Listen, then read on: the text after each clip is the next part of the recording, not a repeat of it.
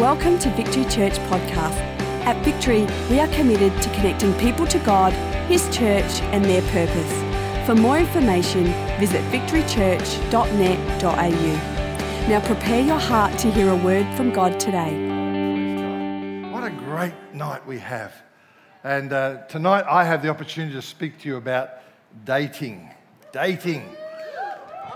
Now, just before you think I'm just going to talk to this section over here, it's going to spread a bit wider than that, let me tell you.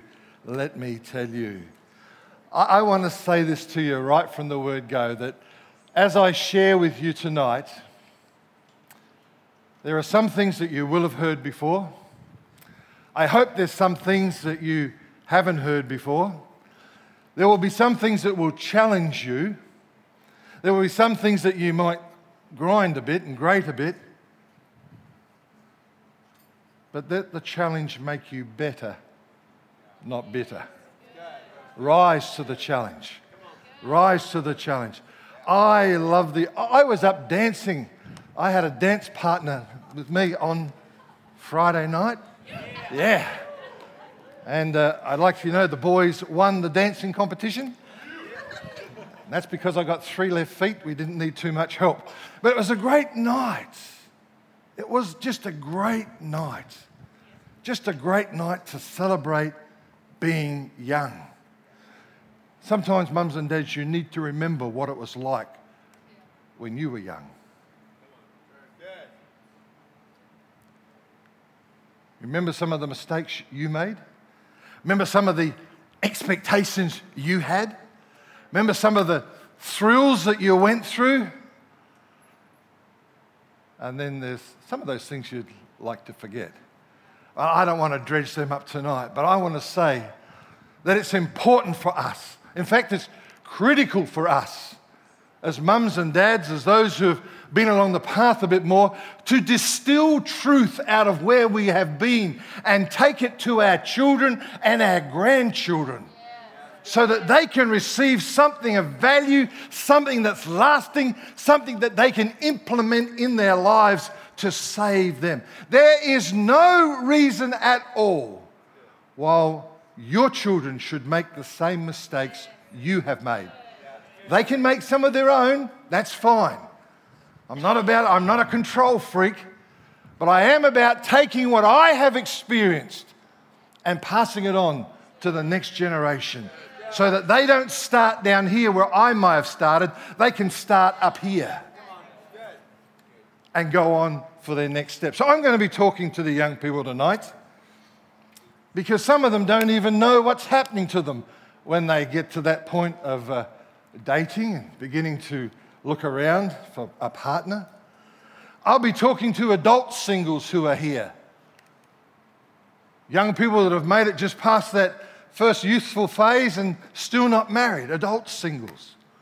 I'm going to be talking to those of you who are single again, and you are hoping for something.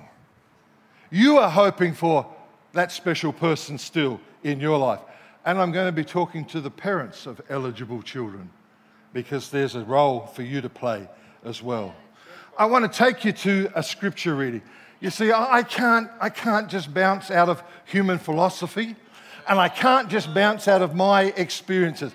I have to come out of the Word of God.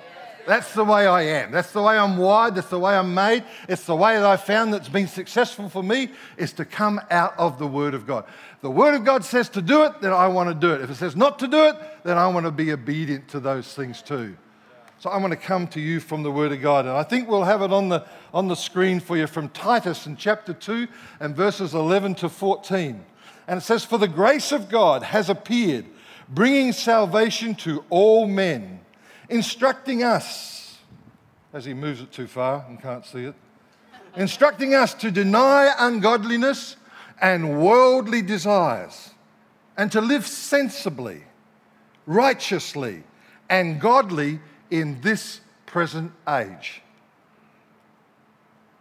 looking for the blessed hope and the appearing of the glory of our great God and Saviour, Christ Jesus, who gave himself for us to redeem us from every lawless deed, and to purify for himself a people for his own possession, zealous for good deeds. And that says it all. I could just about give up talking now and go and sit down, and you could just read on that and think about that. If the Apostle Paul was here today from the first century Christian church, what do you think he would think of the environment that we live in? They didn't even have telephone. They only had pigeons. They only had someone carrying a message, a horseback rider. What would he think of today? What would he think of our travel experiences? What would he think of our video world and our DVD world? What would he think of our movies? What would he think of our language? He writes to the church in the first century after Christ. He writes to his young son in the faith who's tasked with the job, the opportunity to lead a new church, a fresh church. No one's ever done church before, and he has the opportunity to lead them. And so he's instructing them. He's walking in a place where no one has gone before. And he writes in this present age. I want to say this to you. He aptly writes the same words to us today. That what is around the corner for us, we don't really understand. That what's coming next, we don't really know about. Just a few years ago, we all became familiar with our tablets. I was watching an old science fiction Star Trek movie the other night, and there they were on their table. They had little screens with, mind you, the pictures weren't moving, but they had little screens there, nothing much happening. But it was a precursor for now what all of us mostly seem to have. What's around the corner? If we're not taking something that's eternal truth, something that doesn't be shackled by the current vogue, the current fads, if we're not taking something that has a richness about it that can make a life stand up straight and drive clear through the mess of this world, then we are failing our young people and this next generation. So the first thing I want to say to you is that as a person, you and I need to find a good friend to whom we can make ourselves accountable. Now, don't find someone who's just going to slap you on the back and say, you're doing okay, it's all right. But find someone who's got the courage, the intestinal fortitude, the guts to tell you where it's at. Don't pick an easy target, but pick a great example. Pick someone that you can be proud to say, hey, I followed them because I saw what they were doing was working out well. At the base of their life, I believe you will find some scriptural foundation where they've based their life upon the Word of God. Find a good friend. Find a good friend. And out of that strength, you will find how God blesses you. Now, this is a new tablet, and you know what it's done to me, don't you? It's just presented me with a blank screen. That's terrible, isn't it? I'll have to pray over it in a minute. It was working. It's only got one thing. Nah.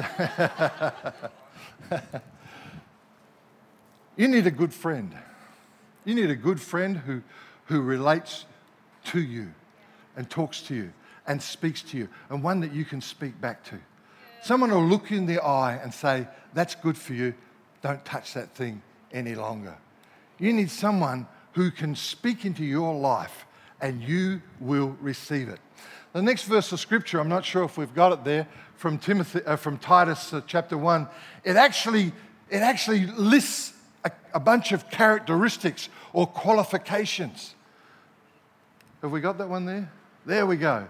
It's important that a friend is someone to be looked up to, not pushy, not short-tempered, not a drunk, not a bully, and not money hungry. Let me just dissect that for a few minutes with you. Someone who's to be looked up to. Someone who could be an example to you. Someone that you can say, I can model my life after them. I don't have to copy them. I'm not becoming a plastic image of them, but I can see what works for them, and I want to implement that in my life. Someone you can look up to. Someone that you can be proud to say, hey, that's my friend. That's someone I want to follow. Someone who's not pushy. Someone who hasn't got this idea that it's their way or the highway. Someone who's still teachable. That's a good friend. Someone who themselves is being taught along the way. Someone who themselves is growing in God still. They are a great person for you to cultivate as a friend. Someone who is not short-tempered. You don't want an angry person. An angry person demonstrates that they still haven't really gained self-control. When that red light goes against you, man alive, and you're abusive, and you're thumping the dash, you're beating on the window, you're getting close to making all sorts of signs that you shouldn't make out of the window at other people around about you. You don't want an angry person. I tell you this, my dear friends and young people, you don't want a partner who is an angry person.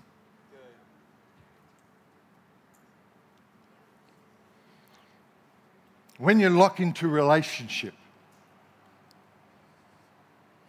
those people eventually take the relationship for granted, and they vent their anger, their angry outbursts on the person who's nearest to them. And because you're the partner, you will cop it. Let them work it out before you get too close to them or too tied in with them. You don't want a drunk. You don't want someone who is still wrestling with an addiction of some kind. Now, there's lots of addictions. I mean, the scripture picks drunkenness as one, but there's lots of addictions.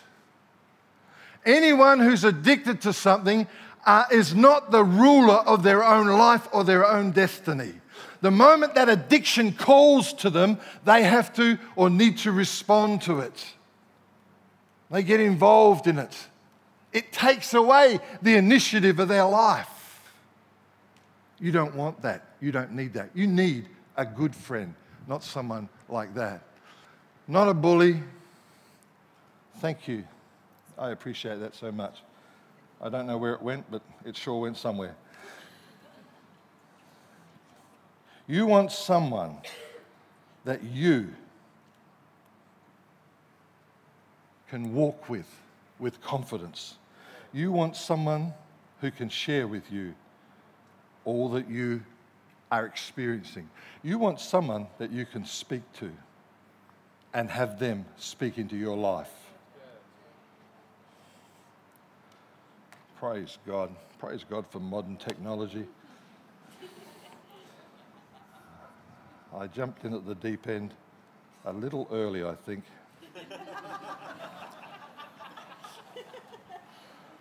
And I'm not ashamed to say I'm still learning.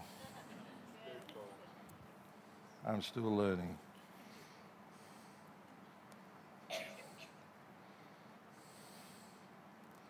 Okay, it's still going to create troubles for me.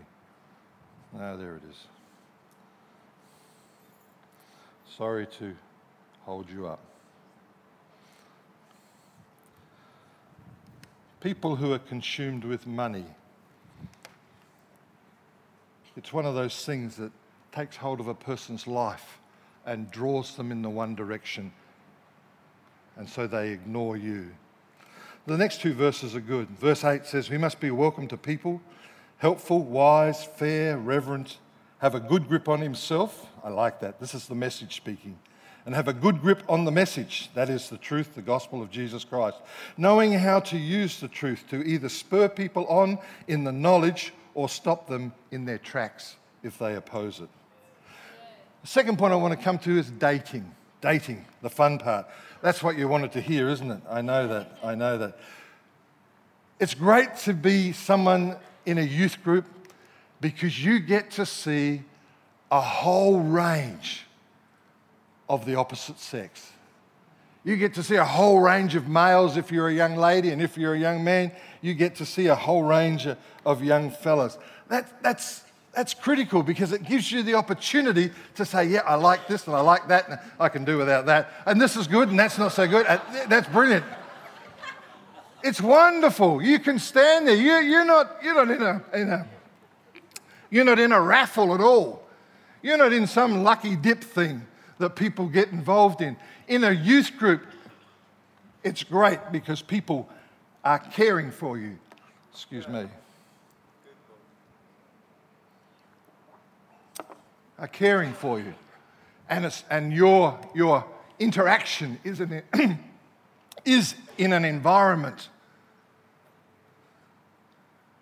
where someone is watching over you and you're not going to get your fingers burned or you're not going to get hurt. It's a safe place. It needs to be a safe place. Girls usually suss out what they like or don't like a lot quicker than fellas do. They've usually got their ideal. I've not been there, but I reckon on the back of every girl's bedroom there's this list there. This is my ideal guy. Probably a couple of names there as well. And they'll be looking out for who they can get, how they can lay hold of them, how they can talk to them. Sorry, I didn't mean any other inference there. It was a couple of laughs from the adult side, not the youth side. So you know more. You actually know more. And you're in front of me because you already know where you're going because you've been there. Actually, that works for us and against us. If you've already been there, you actually should know better. It's gone quiet. I'll go back to this side.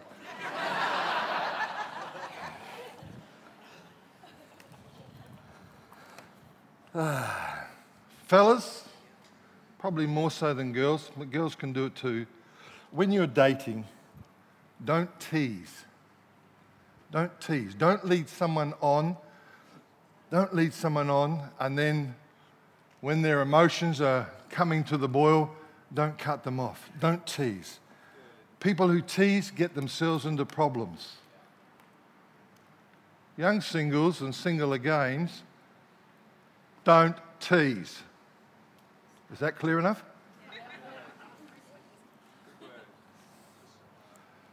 Let me say this to you. Kisses are great. Anyone here like kisses? No, don't incriminate yourself. Kisses are great. Kisses are wonderful. I don't know. Oh, my imagination just runs wild right now. We sang that song, Oh, How He Loves Us. He, God, invented kisses. Talk about a God who is intimate with his creation. Talk about a God who actually gives us a direction and gives us something that we can work with and work in that's actually a blessing to us. He invented kissing. Don't misuse it. Don't you guys misuse it either. Kissing gets the motor running. It's the same equivalent to turning the key in your car ignition. Once the motor's running, you're going somewhere. Yeah. Be sure you know where you're going. Don't go too far. Respect the other person. Respect that young lady, that young man. Respect that gentleman or that lady that you may be seeing, you may be wanting to relate to. Respect them. Show them respect. God invented relationship. It's not a game. God invented relationship that security and that commitment could find a place of fulfillment that will bless both parties, that will sustain both parties, that will Create a healthy environment in both parties. It's God's design. Don't mess with it. Don't muck it up. Don't misuse it. Respect the other person. If you're having trouble respecting them, then for goodness sake, respect yourself. And if that isn't enough, respect the God who made you. You see, God actually owns us. He actually owns us. He made us. He made us. But He made us and then gave us a free will. That has got to be one of the greatest acts of love ever seen. Oh, even this little pooch that belongs to our senior pastor's family isn't allowed outside yet because of contamination with other things that it shouldn't be being contaminated with at this point in its life. There are things in your life and in my life. God showed the greatest step of faith when He said, look what I've made. I release them to have liberty. I release them to have a free will. You see, He doesn't, oh dear me, He doesn't just want us here tonight because He's saying, you've got to get into church, otherwise I'm not going to bless you. You see, what blesses His heart is when we, through the operation of our free will, come and say, oh God, you're good. And the reason why there are people out there doing all sorts of things that they ought not to do and are burning themselves, God doesn't breathe fire and brimstone on them, is because He realizes that in love He gave them a free will. And He's simply standing and opening His arms and saying, hey guys, I'm here. When you need me, when you want me, I've made the way back. I've provided the pathway for you to come back to me. Dating is an essential part of us knowing where we stand with our Creator and with one another. We need to live now in the light of life hereafter.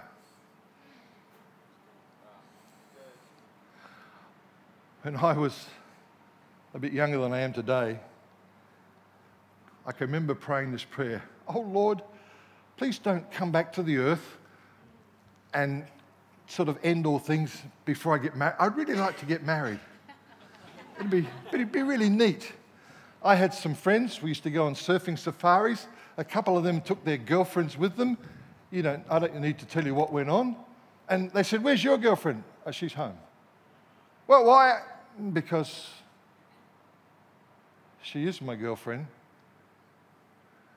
And there's some things I'm saving for marriage. I don't want to arrive at marriage having given everything and having nothing of a last choice gift to give to my wife. I wanted to be able to say to her, you are the first woman that I have ever been with. If you're a young lady, you can say that to a young man. When you make your choice, you need to do it in such a way as you recognize that there's something very special about what you're bringing to that relationship. After dating comes courtship. That's the serious part of dating. That's where you really explore the other person to whom you feel attracted. Let me give you a couple of little pointers. Remember, you're not going to be spending your future with a dress size. She may be a 14 or a 12 when you meet her. The chances are she could be a 16 or an 18 later on. Or, mind you, she could go back and be an 8. Who would know these days?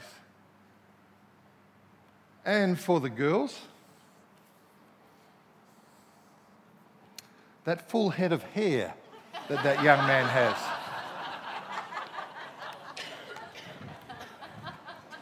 I used to have the waves. Now I've got the beach.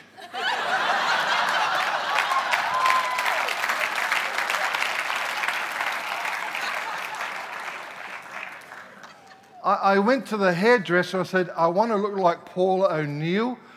I want that big, heavy, flop-over bit in the middle and short sides. He said, the short sides I can marry.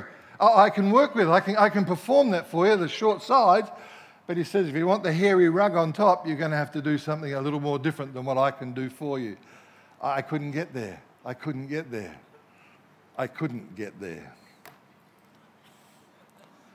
This might be news for some of you fellas, but some blondes do come out of bottles.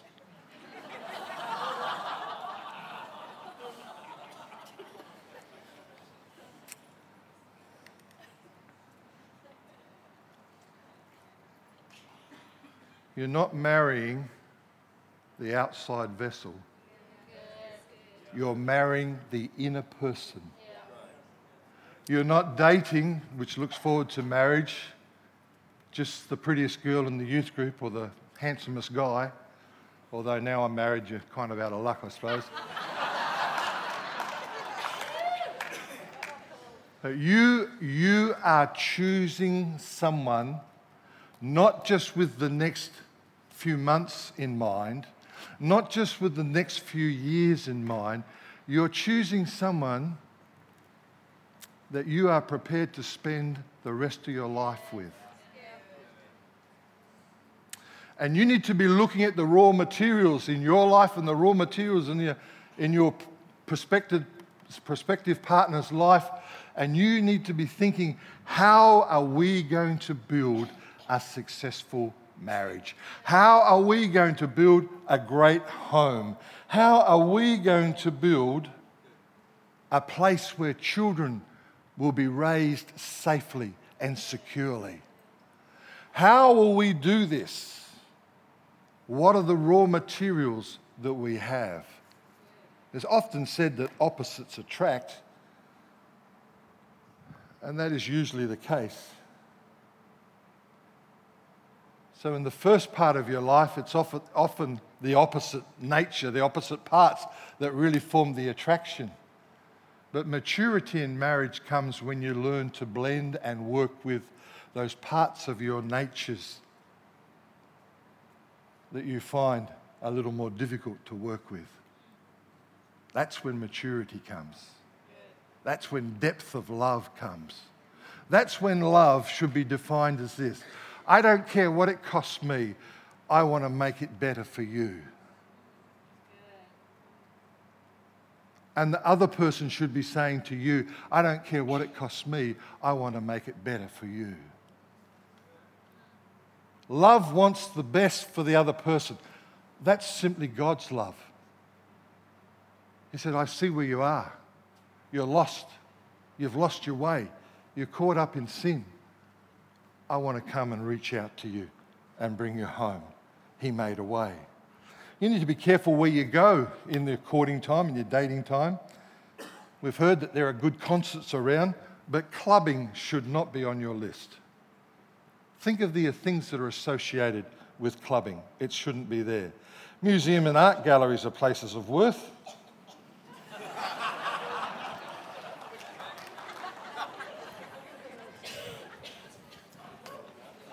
It came as a revelation to me sometime into our marriage that my wife actually appreciated nice artwork and paintings. Wow, you like that, do you? Wow. I never explored that area when I was dating my wife.